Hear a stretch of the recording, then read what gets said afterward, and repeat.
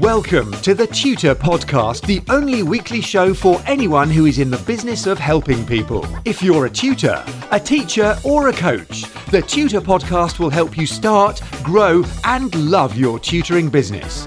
In plain English, without the buzzwords and BS. If you want to make more money and make more of a difference, the Tutor Podcast will be with you every step of the way. Hi, it's Neil here with episode 35 of the Tutor Podcast. And today's episode is all about entrenched student beliefs, how to identify, elicit them, and essentially how to deal with them. And I think this is one of the toughest obstacles for teachers and for tutors to address. My basic premise is that the student's belief system will govern the way they think.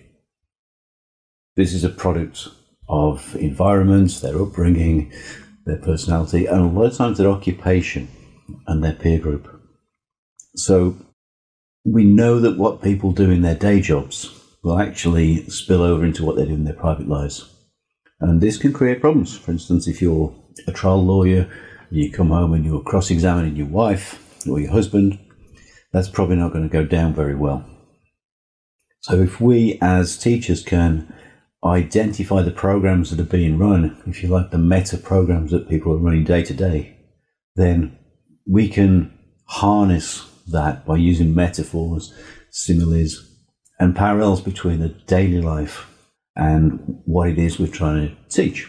Now, I'm a guitar teacher, and what I know is that some of the easiest people to teach are the mathematical ones, if you like, accountants, finance folks, because in many ways the guitar fretboard will resemble a grid. And when I explain chords, I explain that we're really just plotting the outputs of mathematical equations to specific cells or intersect points within the grid. That's actually my background as well, as being in finance and accounts, and science is kind of where I come from. So it's quite easy for me to explain it in those terms. With children, basically children with what I would call functional families, it's quite easy to explain that something like a bar chord resembles a family, with the daddy note, the root, which is closely followed by the mommy note, the fifth. Then the octave root, for instance, as the next child, the third, the baby one. And curious enough, this particular metaphor arose whilst I was teaching a military policeman who owns a nursery, and he couldn't understand it at all. And he said, "Oh, help me out." I said, "Well, it's kind of like a family, and this one's daddy bear, and this one's mommy bear, and the third here, this is baby bear, and when baby bear isn't there, we get a minor third, and that means everybody's going to be very sad." And he burst out laughing, swore a little bit, and we got on famously from then on. So I've since tweaked and revised that particular metaphor for people who have different systems. And it came about because he was so child-focused, so family-focused, a tremendous guy. The accountant, on the other hand, who just started lessons with me, got it straight away, because to him it's an Excel grid, and a bar chord, a movable chord within the guitar, to him is cut and paste. So he just, it's cut and paste chords. And oh my God, why didn't I think of that phrase before? So immediately I do what I always do, is I turn to the open notebook on my desk in the teaching room and wrote down cut and paste chords. And I recommend, if you don't already have a notebook open on your teaching desk or in your room, grab one, because these great ideas are fleeting and they will escape if you give them the slightest chance. So capture your great ideas, because if you say, "I'll remember that," I can pretty much guarantee that you won't. So just referring back to beliefs, people run the same beliefs in their leisure activities they do in their day jobs, in their school lives, their study experience. They will always assume that everything is the same, but they won't realize it. It's up to us as teachers to allow them to sidestep limiting beliefs, especially that have come across from unrelated fields. For instance, when I'm teaching if you like, tempo, timekeeping, rhythm work, I just remind my students that they essentially are 4 pendula, all perfectly synchronized when they walk or when they run. Humans are just rhythm monkeys, and we're brilliant at doing rhythm. And that is why supermarkets change the playback speed of music. If they need you to move faster, they speed it up. If they need you to loiter, buy more stuff, they'll slow music down. This is well researched, it's well documented, and we are always susceptible to any external rhythm. We will synchronize to it because we're a herd animal, as far as we know, and we're used to hunting packs. So in order to maintain non-verbal communication, the human bodies bob up and down. If you look at a bunch of runners, they're all bobbing in sync. Look at couples walking in the street, they're all bobbing in sync together to maintain eye contact, to maintain the consistency of non-visual communication. And yet, an awful lot of people will show up for lessons with the entrenched belief that they're not good at rhythm. They have no sense of rhythm. It staggers me that the obvious things are sometimes so difficult for people to accept. But if you know what's there, you can pace with it, subvert it, and lead it in the direction you want to go. This is something called pacing and leading, which I learned when I did my NLP practitioner's course nearly 10 years ago now, with a very, very good teacher called John Cassidy Rice, who I'm lining up to interview at the moment. John's agreed to do it. We've just got to line the schedules up. So I'm going to be trying to squeeze as much useful information about using some NLP techniques for teachers as I can from John when that one actually crystallizes.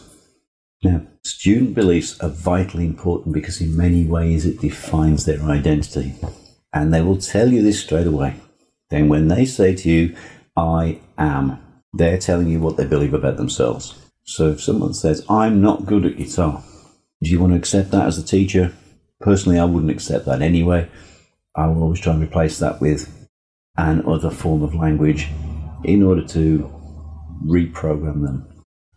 If someone says, I'm not good at this, I always ask them to put the word yet on the end of that, because now it's not a complete statement. It's not a done deal by any chance. And then follow it with the word but.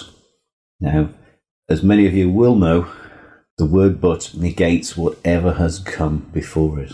This is why as a teacher I'm always very careful not to say that was very good, but, because I've kind of patted them on the head with a very good bit, and then I've kicked them in the nuts with the but, because they know whatever I said before was a load of bullshit.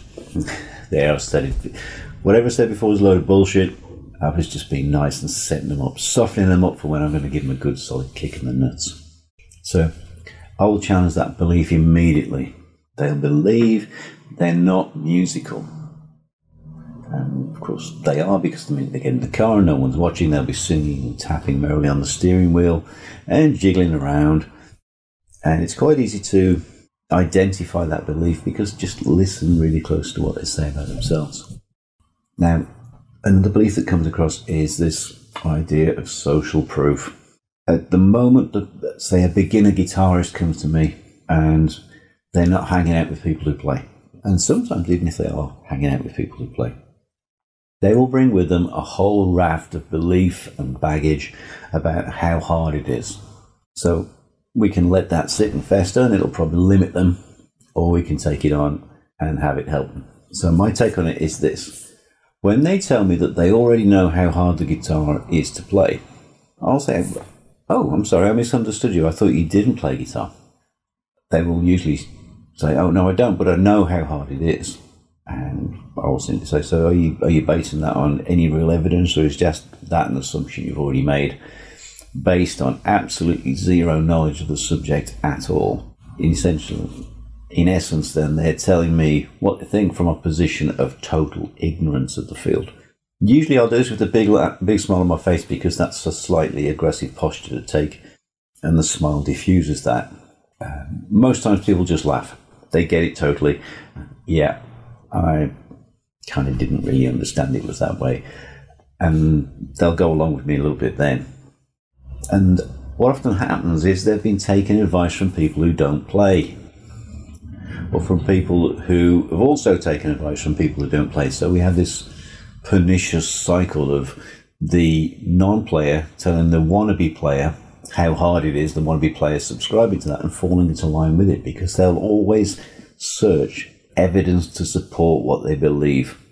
There's a mythical creature I use for teaching. It's called the unicorn of cleverness. It seems that students are always looking for the unicorn of cleverness because the aardvark of simplicity is standing in front of them and they want to look past it in search of the unicorn. So when you show them the simplicity of the instrument and the beauty of the way it's laid out to serve the player's hand, for instance, they will fight and argue because they know damn well it's got to be harder than that. And again, this is just their belief, and we can collapse that quite easily using enough evidence. We have to build up enough evidence that the old belief system collapses. You can do this with visualization exercises. Doubtless I'll be talking about that with John. But for now, ask them to imagine what it was like 800 years ago during the early development of the guitar family in medieval Spain, where the average height of a male was about 5'6". They still had 4 fingers, extremely low literacy rates, and most people were just peasants. So I asked them whether it's possible that they believe that they're more stupid and less able than a medieval peasant who was illiterate 800 years ago. So I'm always trying to undermine those beliefs. Now, there's another set of beliefs that, as a guitar teacher, this impacts on me directly. It's the idea of genius. This comes across as guitar gods and guitar heroes and all of that nonsense. This is an interesting belief system for them. And it's very interesting for me because sometimes the desire to emulate the guitar god, the guitar hero, whatever you want to call it, that's the reason they want to play. It's the guitar god that got them into this in the first place, if you like. They want to be like whoever. Insert your player of choice.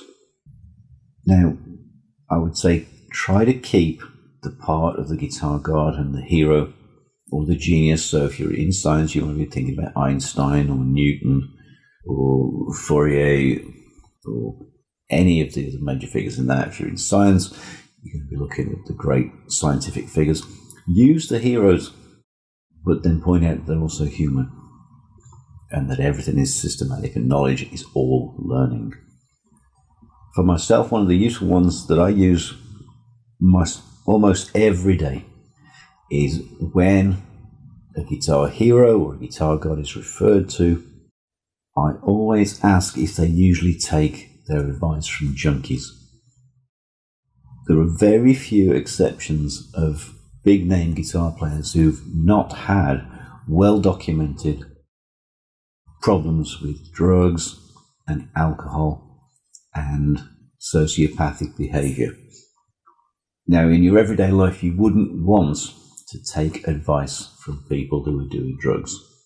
So what would you do the minute you pick a guitar up? It's quite easy to ask anyone if performance levels go up or down when narcotics get involved in any process. For instance, cannabis is a fairly commonly used substance these days, as far as I know. You can certainly smell it on the streets.